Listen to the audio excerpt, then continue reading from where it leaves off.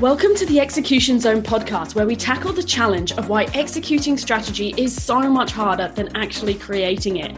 We talk openly and honestly with entrepreneurs and leaders who will share the behind-the-scenes story of their own journey. This will give you the insights that you need to shortcut your own path to success.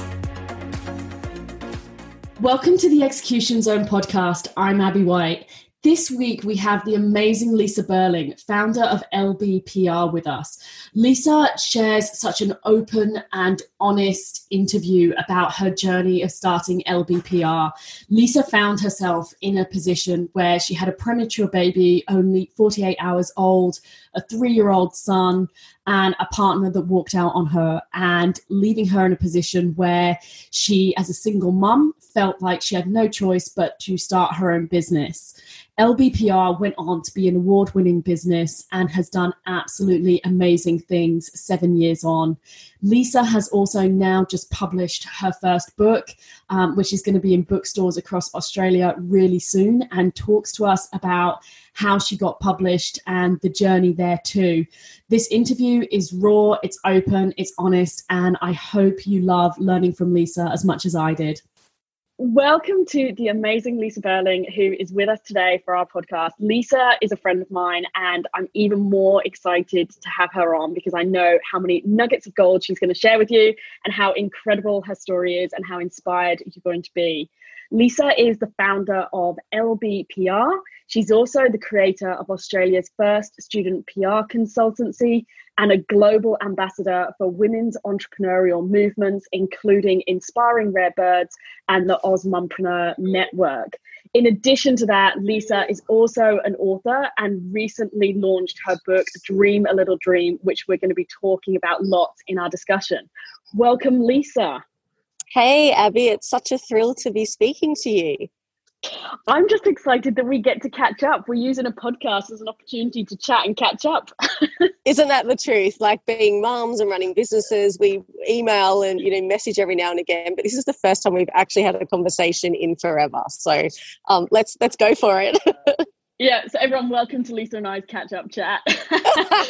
Basically, yes.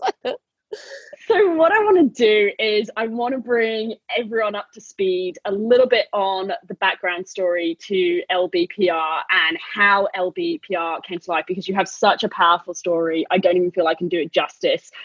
So I wanted to hear the story from you in your words.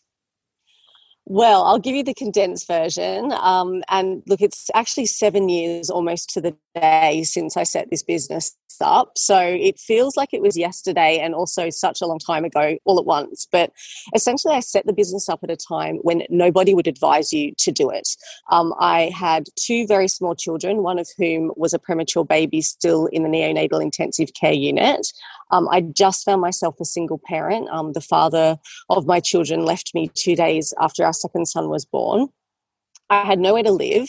And I should also say, I was the girl most likely to. I was a prefect. I worked really hard. I went to university, built a really strong PR career, and found myself in that predicament within, the space of 2 days. So the business was really born out of the depths of despair, if you like, where I was looking for a way to support my very young family on my own and do it quickly, and also looking for a way to boost my own self-confidence. As a career person, and I'm sure there's people listening that get this, it really defined who I was, and my personal success was very much linked to my professional success. So LBPR became the light at the end of the tunnel. As I said, it was madness, but thankfully, 7 years on, I'm still here. So I must have done something right. And I'll never forget seeing you present, and you had a picture of, I think it might be Nate, the day he came out of hospital in a little car seat, absolutely diddy and tiny and cute, and you with your laptop and LBPR background, almost that picture of, okay, right, let's do this. Yeah, look, I look back at that picture now, Abby, and that is one where it does almost feel like yesterday. You hear stories about, businesses that start in a garage or, in a back room somewhere. And LBPR was absolutely that. I started on a kitchen table in Kiama on the south coast of New South Wales, a very small, beautiful town. I just dropped Luca, my eldest son, off to preschool or daycare, and I had little Nady with me, who's so tiny, as you said, in this car seat, and he was asleep. And I took that as a sign that I should use those couple of hours to actually just launch my business. And when I talk about launch, I'm doing the inverted commas with my fingers because as a PR person, I'd worked on tons of fancy launches, but my launch for LBPR was probably the most unfancy launch you're ever going to have. It was literally sitting in front of a laptop with a logo that I didn't really like, but thought I should have one, and sending emails out to everybody I knew telling them that I'd started a PR consultancy. And if they needed my help, I was here. And that was basically it. So I want to dig into that a bit because, we all have great ideas. Some of us are quite dangerous and have great ideas every day. But it's actually one thing to have the idea. It's another thing to actually execute on it. And particularly in those circumstances, which I can't even comprehend. What I'm interested in is how you went about executing. You just talked there about going around your network and sort of almost putting the word out on the street that, hey, I'm in business, I'm here. Talk to us a little bit about executing on the idea and how you sort of really started to get momentum behind LBPR. I think it's important to say that I don't come from a family of business people. My mum is a teacher, my dad is an engineer, so they both had great but very traditional careers. So I had only really observed the way to build a business by being in them. So when I lived in London, I worked for a phenomenal PR consultancy that grew from 4 people to 40 in the 3 years that I was there. And when I came back from London for the first year, I actually worked at a consultancy in Sydney. And because I was on the senior team, I could observe the business workings as well as, do the PR activities. So I knew the basics, like sort out a logo, get an ABN, have a laptop, sort out an email signature, those sorts of things. And really all I did, and partly this was because I was so time poor, was chunk it down into little steps. And as you know, that has actually become the basis of a completely separate business and my book. I just did 2 or 3 things every day that was ultimately going to get me to the point initially where I was making some money, because I was on Centrelink benefits at the start, which near destroyed me. I mean, we've had this conversation. You'd think, being stuck in hospital with two children, one very sick, no partner would be your rock bottom. But actually for me, it was having to go into Centrelink and get single parent benefits. I don't think I've ever felt so ashamed in my whole life. But talk about a motivator. So those little steps every day, my number one goal was to get myself off Centrelink benefits and pay myself. And I gave it 6 months. I thought I have to make this work. And it was pride as well, right? Because when you're used to doing well and being successful and suddenly life drags the rug out from under your feet, your personal kind of confidence and belief in yourself just goes through the floor. So I was really, really focused on making it work. And I knew that if I just did little bits every day, that surely, hard work and gumption was going to deliver at least some sort of reward. And it's interesting because you hear a lot of entrepreneurs talk about their stories, their journeys, and a lot of entrepreneurs, a really common theme is they've come from some shape or form of adversity or some shape or form of rock bottom. Do you think that, you hitting that rock bottom for you in your world was what drove you to just go, nah, not going to happen. I need to dig myself out of this. And, that was the driving force. If you'd have started LBPR, say 2 years before in completely different set of circumstances, you might not necessarily have had that same fire in your belly to succeed. The truth is, Abby, I would never have actually started a business had that not happened to me. At the time it was awful. And there were months of just, I guess, overwhelming sadness and grief attached to what had happened. But once I came out the other side of that, I realized that what was happening, and I mean, what a gift, was the universe had basically handed me, I talk about this in the book, a blank Etch-a-Sketch. I said, okay, Lisa, 36-year-old Lisa, you can have whatever you want. You've got everything you need to make it happen. What is it that you want? And we get so used to in life, and I don't know if it's more so for women, as the primary carer of children, to ticking boxes and not really consciously thinking about what we want. And at that moment, I actually got the chance to think about what I really wanted.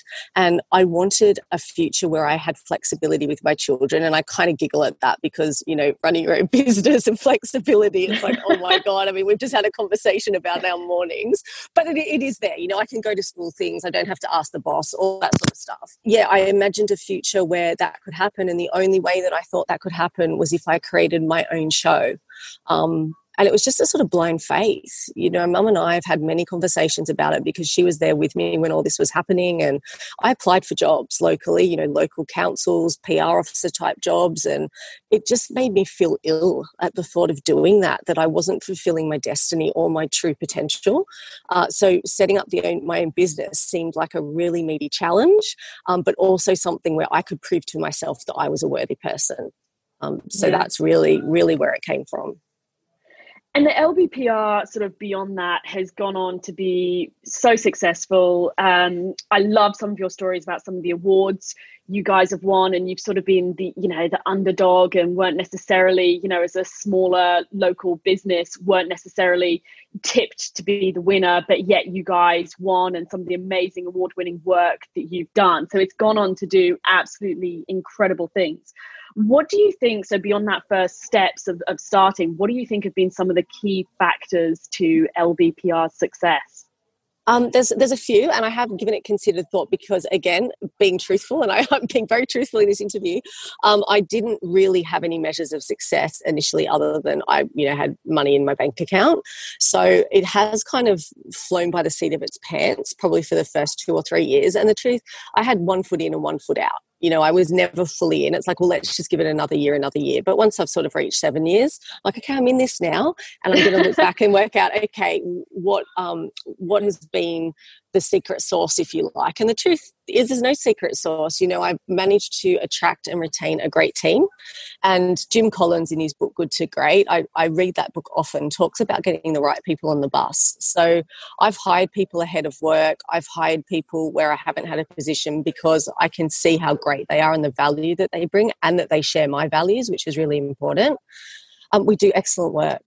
At the end of the day, the quality of our work, our commitment to a strategic approach to a client's challenge is what brings results. So we never ever suggest something that we know won't work. I'm not the person to come to if you want to do fancy stunts, because I've been there, done that over the last 24 years. They just do not deliver, from a PR perspective.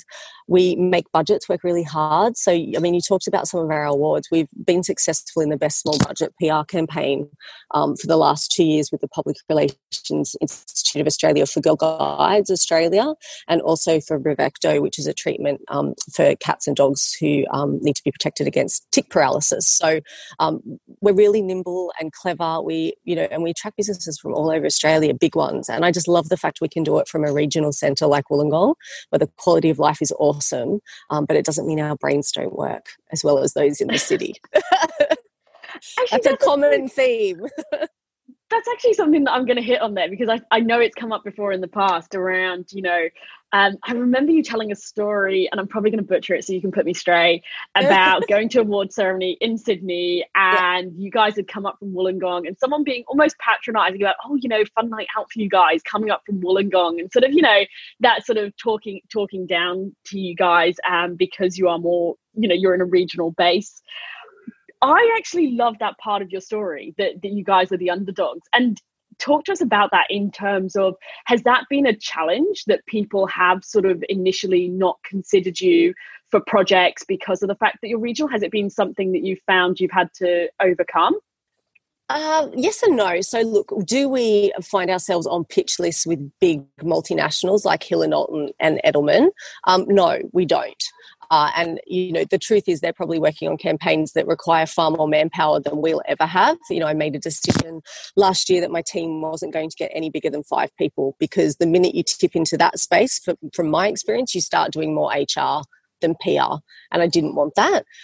Do we attract big businesses to us because they know me? well, we do, because I've been around for such a long time. A lot of the marketing executives that I worked with are now marketing directors, and they trust me, and then they know that I do a good job. So look, it can be a hindrance, but I always believe that the clients and the work that you're meant to have will find you. And I've turned down work from big companies, and I've actually walked away from a really big one, which I spoke about a few years ago, because it just wasn't right. The relationship was disrespectful. The skills that we brought to the table weren't acknowledged or used to their full capacity. And I just wasn't prepared to put us in that position. And that wouldn't have mattered whether we're in Wollongong, Sydney, Melbourne, wherever. So it is an interesting conversation to have with people. And what you said, that story is actually one of my favourites too, because it was a big multinational agency that said that to us. We were both in the same category at the National Public Relations Institute of Australia Awards, and we won it. And I have to tell you, that was one of the sweetest moments of my entire career. It was Best Digital and Social Media Campaign, which was a really hotly contested category because it was relatively new. So, that was a sweet victory. I'm actually smiling from ear to ear right now, remembering it. I can hear. That was one of my favourite stories. I distinctly remember it. And I want to also talk about the team, because just before you were talking about building the team, you were talking about not going beyond 5 people because then you turn to HR, not PR. I know from knowing you personally and speaking over the years, I know how passionate you are about being a great leader, but not just that, developing young talent. I talked in your intro about working with students and with some of the universities, and I know that's something you're really, really proud of. I'd love to understand a little bit more about that, because I think sometimes I'll speak for myself here. I think sometimes as small businesses, you don't necessarily know the best way to support students and how to go about it. It can almost be quite an overwhelming and daunting task. But you have had quite a good success record of, bringing young talent, nurturing them and building them into fantastic team members that deliver for your business and your clients. Can you talk to us about, some of your leadership lessons there and what you have found to be the most successful for you? I guess I'm fortunate in the sense that Wollongong has a fantastic university, a world-renowned and recognised tertiary institution, literally 10 minutes from where we are. So they also have a PR and a marketing degree. So I reached out to them initially just to see, if I could guest lecture or if there's any way that I could connect to bridge what I assumed would be a gap between the theory being taught and the realities of the industry. And look, it is true. I remember when I was at university studying journalism and PR, the theory was overwhelming, but to have the practical experience is really what makes the difference. You can hit the ground running for an employer. So I started the lecturing on various things to show, the difference between something that's written on a piece of paper and what actually happens. And it kind of grew into a situation where myself and the main PR lecturer realised that there was an opportunity to really take under our wing some of the stellar third-year students and put them in a consultancy environment, give them clients that they worked on from start to finish, so concept development, strategy development, right through to evaluation. What it meant was the university had an amazing internship program. I got to have first pick of any of the amazing, talent coming out of the university, which is a great recruitment strategy.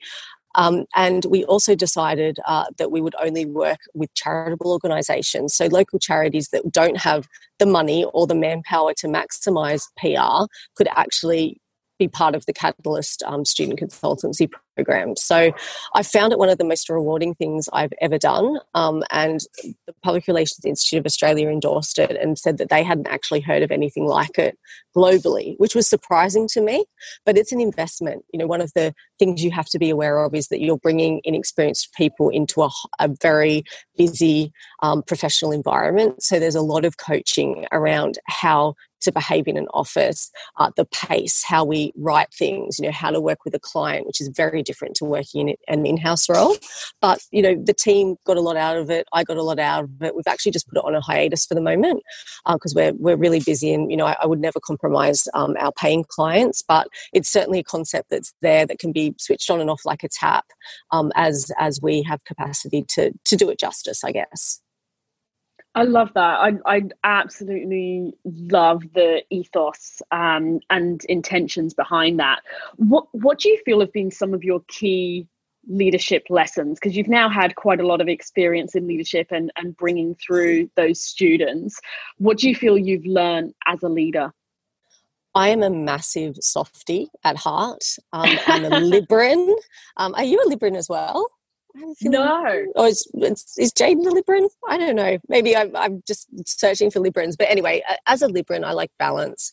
I like everything to be in order. I don't like to upset people. I'm very empathetic. And those are lovely qualities to have.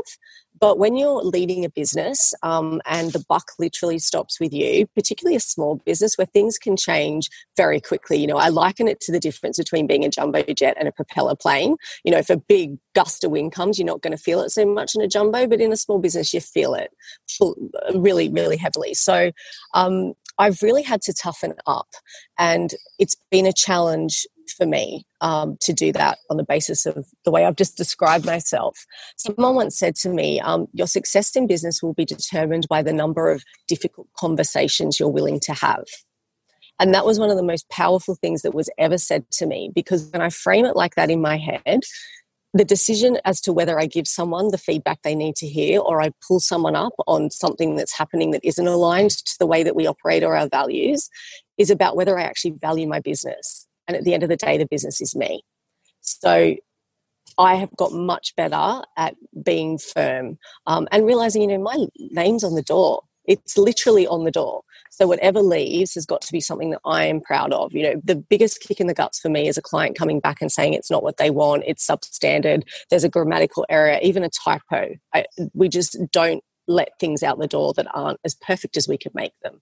You know, I'm not saying that we're, you know, analysis paralysis and perfection comes at a cost of getting things done on time. But, you know, we have systems and processes in place to make sure that what we do is excellent. So that's the biggest learning for me. You know, you when you own a business and you run it, the brand is you. So you have to make decisions about how it's going to run, realizing that it'll reflect what people think of you. I love that. We had Julie Masters on the podcast previously, and she said that she has on her wall a sign just saying world class, and everything that goes out the door, it's what's a world class version of this, what's a world class version of this email, this podcast, this conversation. And I really love that in terms of just setting the bar high and not accepting substandards. And it sounds like you're from the same school of thought there. I totally agree. Our interpretation of that, one of our values, is constantly wow.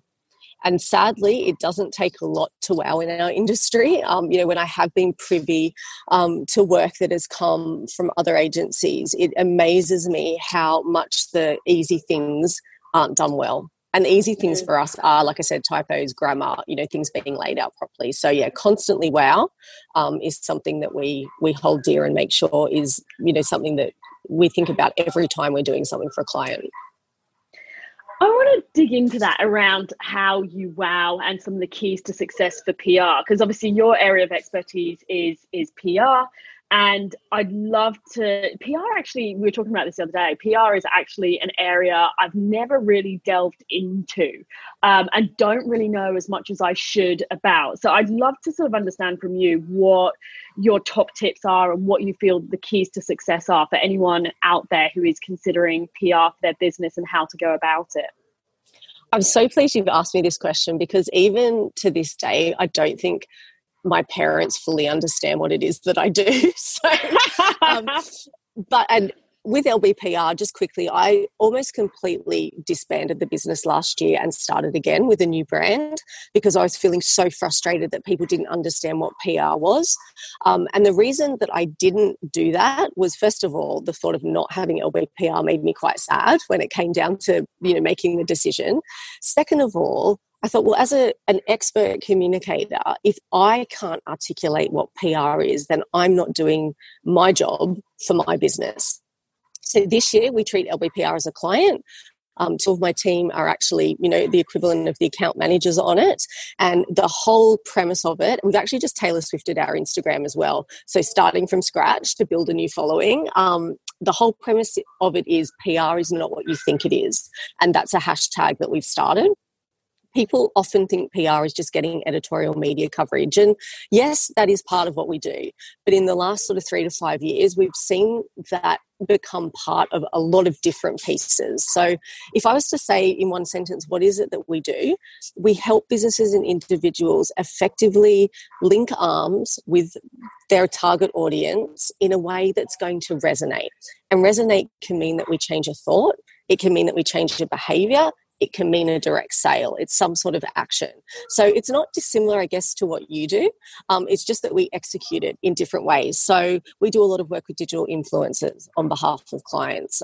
We write a lot of content for websites, social media plans. We do stakeholder engagement, a lot of issues preparedness, media training, social media workshops. So it's really, really broad and it's varied. And it keeps us on our toes. And we look after brands like, Hikoki Power Tools and Grow Urban Oasis, which are, the indoor plant stores in Westfields throughout Sydney. So really different stuff. And they all have different needs. We also say that our ideal client is someone that says to us, this is my challenge or my opportunity. How can you help me?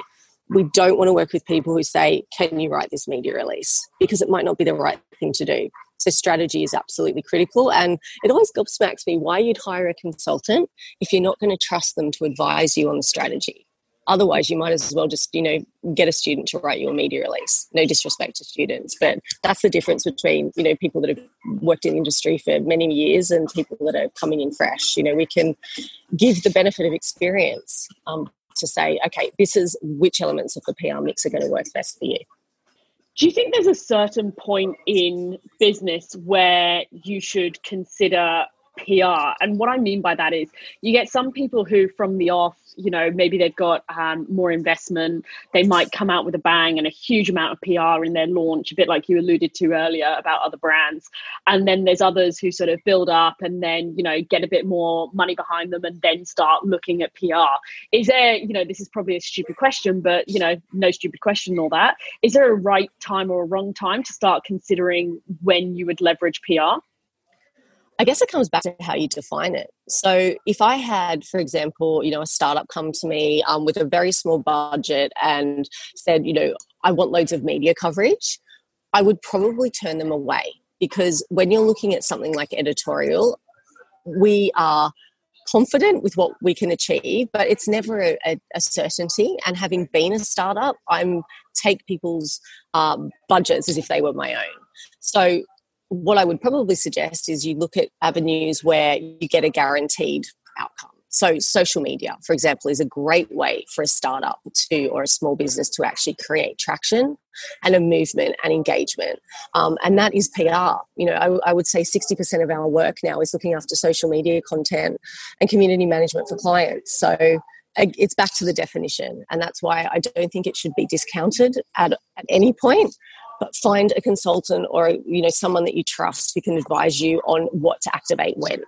I have had clients where I've said, I would just go and advertise. Advertising's right for you at this point. You want mass awareness. That's what you should do. But it's down to budget and what the end goal is. It's almost impossible to have a cookie cutter approach. So we don't do that. Every client is treated as an individual. I'm sure the jigsaw pieces are the same, but the way we put it together are quite different. I love your honesty. It's so refreshing. I just love it. And actually, I'm really happy to share with everyone. I was recently talking to Lisa about my business, and it was sort of my first go-to person of like, should I do this? Should I do that? And I'm thinking about PR and what do I do? And just the emails I got back were just the most refreshing honesty ever. So if anyone wants honesty, Lisa is definitely your girl. Well, thank you for that. But, at the end of the day, it's my PR. So if I do a bad job for you, then you're going to tell everyone that I did a bad job. So it's my reputation on the line as much as anything else. No, I love it and I value it. I want to go back to one point that you said that I'm really curious about. You said that this year you've started treating LBPR as a client and got some of your team working on the business as a client. What difference have you seen since you've started to do that and allocate time to yourselves and not treat yourselves constantly as, coming second to external client work?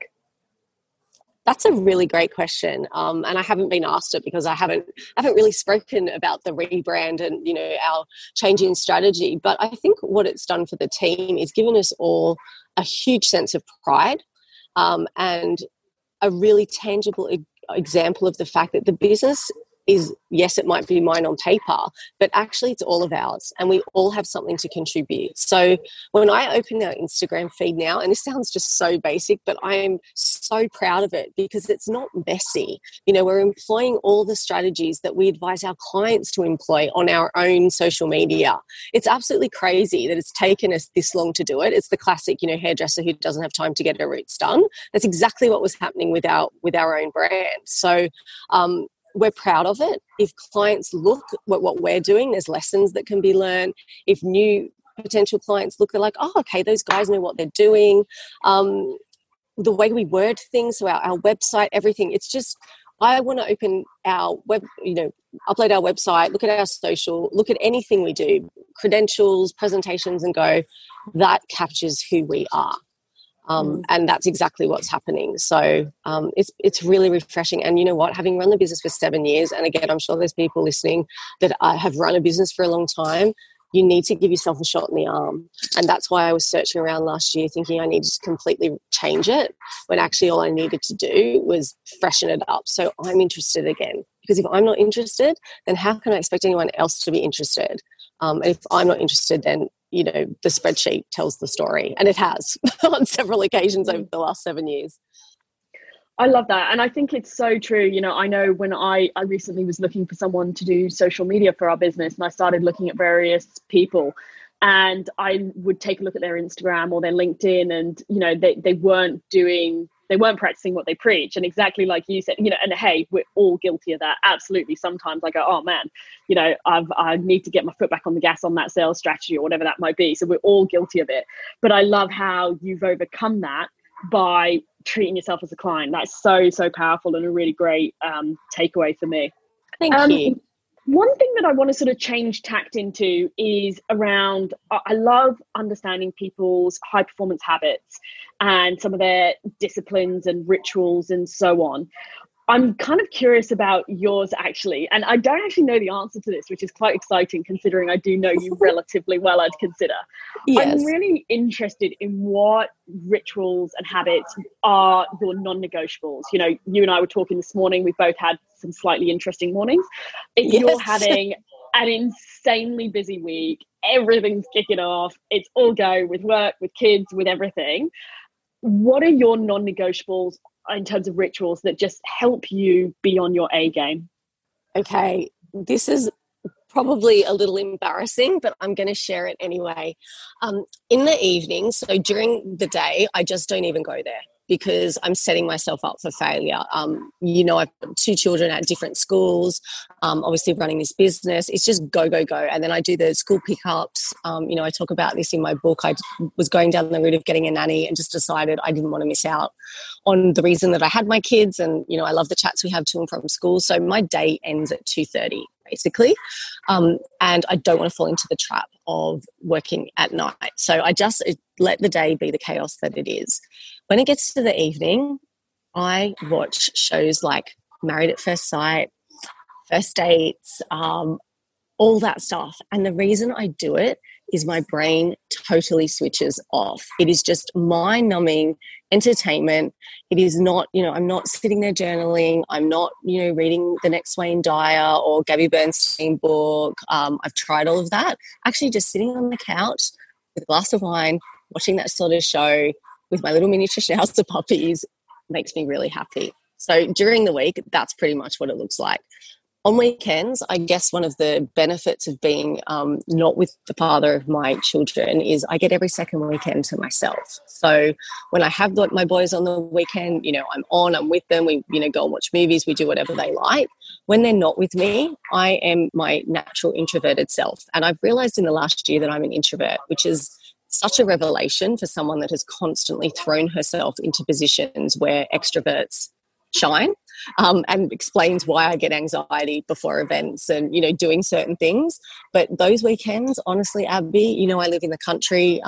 I just go into my little shell with my partner, Colin, and, maybe the odd friend, and we just walk dogs and look at the mountains and eat good food and whatever. And that recharges my battery. So knowing I've got every second weekend to do that, I think is probably my sanity. And I'm so grateful for it. And if you haven't followed Lisa on Instagram, you have to, because she has the most two cute, adorable puppies that I thought you were about to say children. Oh, sorry. The kids are cute too, but I'm such a puppy person that it's like puppies. The kids are pretty cute as well. Someone said to me the other day, they go, "Oh, and how are the little ones?" And I thought they meant the schnauzers and they meant the kids. So I've done it too. Yeah, I'm the type of person, I walk past someone with a baby and a puppy and I'm all over the puppy. I say that as a relatively new mom, my bad. Exactly. No, it's fine. I'm with you.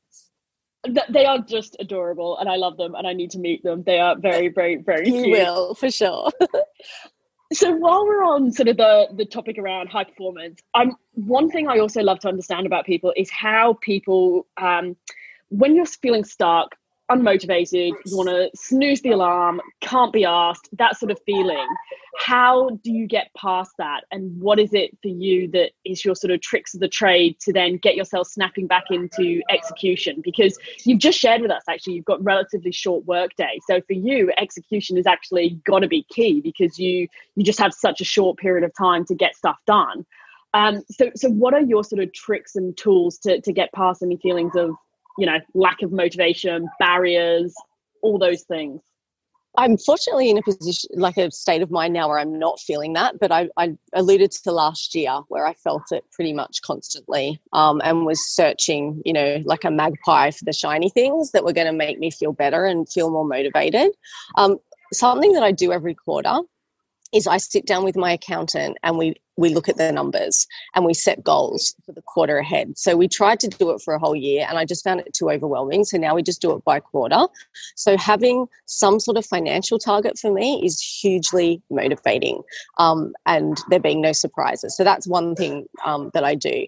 The second thing that I do, and you'll appreciate this because I know you've worked with her before, is I have a business mentor, Lorraine Murphy, who is someone who is a few steps ahead of me in terms of where I'd like to go. I connect with her on a regular basis. She gives me tough love. She hears me when I say where I'm at. She gives me permission to sometimes just sit in it, which I think is a really important lesson. On the days where you're just not feeling it, if you can, just don't feel it. Go and do something else. Run your personal errands, whatever it might be, and come back to that thing or whatever it is that's causing you to kind of just shut down. So speaking to a business mentor that gets you, I think is really, really important. And I do journal. So I actually do get thoughts out, not at night because it doesn't work for me, but just when I've got it in my bag, just when I feel like it, I let things fall onto the page, and that kind of gives me a refocus and a bit of a shot in the arm as well. So they're kind of my go-to strategies that work for me.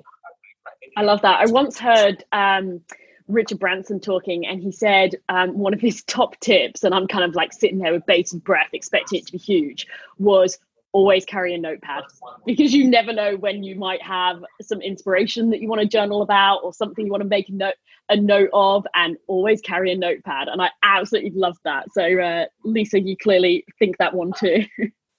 Well, me and Richard, we are very tight, so it makes sense that he would think that too. Well, here we go. You heard it here first. Lisa and Richard are besties. He just doesn't know yet, but that's okay. He will. So look, I want to, before we sort of let you run away, because I'm conscious you're a busy woman, I can't let you go without talking to us about the book, which I am just so excited about. I feel like every time I do open up my Instagram or my Facebook and I see something about the book launch, I just get all excited. And I think it's such an amazing thing because so many people talk about, hey, one day I want to write a book, and one day that you've actually made it happen. And not only have you made it happen, you've secured a publishing deal. Tell us firstly a little bit about the book. It's called Dream a Little Dream, but tell us, and I know the title gives it a little bit away, but tell us about the book itself. Well, it's actually changed title, and this is where it gets a little tricky because, as you know, I self-published the first version called Dream a Little Dream, and the reason it was called that was because, as I said at the start of our chat, I realised that I managed to build a successful business, that I'd managed to build my own home as a single parent running her own business through dreaming little dreams. So it's that counterintuitive thought process instead of, thinking about all the big stuff, which can become overwhelming and feel too far away. And in a lot of cases, perhaps not be something that's going to come true. If you focus on the little dreams, you celebrate the wins as you go. They're things that you can absolutely make happen, which helps your confidence. And they are almost always part of a much bigger dream. So the book tells my story, but it is also very much written for the reader. So how can you apply the strategies, tools, and techniques that I did to create a life that I love from a space of, the blank Etch-a-Sketch where everything was crap, basically. With the book, that is actually an example of a little dream coming true. Having written it, had it professionally designed and printed, I was so proud that I managed to do it. It was so hard. Setting up a business, I thought that was hard. Writing a book, it's a whole nother level. You really have to want it because you're doing it at night, you're doing it on weekends, you're deleting stuff. 80% of what I originally wrote isn't even in that book because it was just basically a very sad little diary of things that just no one needed to read about. So once it came out a year ago, actually, to the day, almost, a couple of days it'll be a year out. My other little dream off the back of that, which is actually secretly a really big one, was to land a proper publishing deal because I knew if I just sent in a manuscript, they wouldn't, a Hay House or whoever it was, wouldn't see what I was capable of or really understand what it was that I was creating, which was ultimately a movement of little dreamers who apply this strategy every day to their life to make it better. So I took it into Dymocks in Wollongong and asked John, the owner, to stock the book. And I was very scared to do it as an introvert and a first-time author. He said yes, and I just had a feeling like, okay, this is a little dream coming true. It's going to lead to the much bigger one. This is, of getting a publishing deal. And a week later, no word of a lie, I had a publishing contract in my inbox from New Holland Publishers, a global publisher that I had watched for some time because they do children's books as well as adult books. And we've spent the last year kind of kicking my self-published version into shape, into something that people who don't know me will want to read. So the new title is, drumroll, All It Takes Is a Little Gumption, How to Dream It, Do It and Be It. And it's going to be in bookstores all around Australia and online retailers at the start of March. And I'm super excited for it to land with people who don't know me, but hopefully can take something from my story to help them. That is so awesome. I just got goosebumps when you were saying that, when it was the moment when you said bookstores all across Australia. It was like, that's so exciting. Abby, I say all this out loud and I realised the other day it hasn't sunk in. It has not sunk in. I think once the box arrives of the books that I have from them, that's when I'm going to cry because it's like, this is actually real. Whereas up until now, it's just been, sharing PDFs and covers and talking about, what's happening, very functional, but the emotional stuff is yet to kick in. Yeah, it's so exciting. And thank you. Final question for you before you run is, what would be your top tip for anyone who wants to write a book and it's on their bucket list? Just start writing. Open a Word document, or actually I was going to say handwrite. Open a Word document because you're going to have to put it in, an electronic format eventually. Just start writing. Just get out whatever it is that's in your head and heart. Don't worry about editing it, shaping it, anything. That is step one. Once you've done that, I'm more than happy to tell you what I did beyond that, but I think that's a little dream. Get all of it out of your head and then start playing with it and having fun. Love it. I've been recently following the Tony Robbins mantra around just take the first step and never leave the scene of setting a goal without taking the first step. And I've found it's actually how this podcast started. So I found it really, really powerful. And this podcast, you said you had it up and running in a few weeks. So there you go.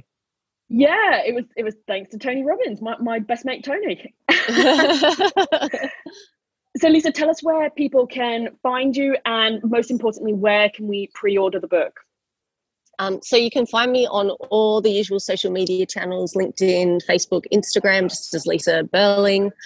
Dream a Little Dream Project also has its own Facebook and Instagram handles, and obviously LBPR is on Facebook, Instagram, and LinkedIn. So yeah, I'm very open to everyone connecting with me. My website is lisaburling.com.au. And I think you'll put the pre-order website for the book up at your end. Is that correct? I will do. I'll put all of Lisa's socials, and I'll also put the link to pre-order the book in the show notes. So just check out the show notes and you can link through to Lisa's websites there. Thank you so much. I've absolutely loved having you on. I've made several notes here of things that I want to run off and do. And thank you for being so open and honest. It's quite rare that people are as open as you are. So thank you. I really value and appreciate it. It's my pleasure, Abby. It's very easy talking to you, and I'm glad we finally caught up. Let's do it again. Thanks for the catch up. Talk to you soon. Thank you for listening. If you loved this episode, please subscribe and don't forget to leave us a review. If you're interested in finding out more about The Execution Zone, don't forget to check out our website, theexecutionzone.com. Before you leave us, don't forget to check out the Execution Zone Summit on the 27th of February in Sydney. We're going to have the incredible Jacinta McDonald, co-founder of Anytime Fitness, talking to us about how they disrupted the fitness industry, how they took it from 0 to over 500 clubs, her tips for success, and all the behind the scenes of her story. We're then going to have the amazing Julie Masters, CEO of Influence Nation, take us through her Influencer Code workshop. This is about how do you become influential in your industry in a digital age, and what do you need to do to stand out from the crowd in such a noisy space. This workshop is just going to be absolutely brilliant. Julie just is an incredibly inspiring lady who walks her talk and has years of experience that she brings to the table on this topic. Beyond that, we're then going to be doing activities to start putting your learning into action. We don't want you walking away feeling inspired. We want you walking away having taken the first steps to execution. Get your tickets now on www.theexecutionzone.com.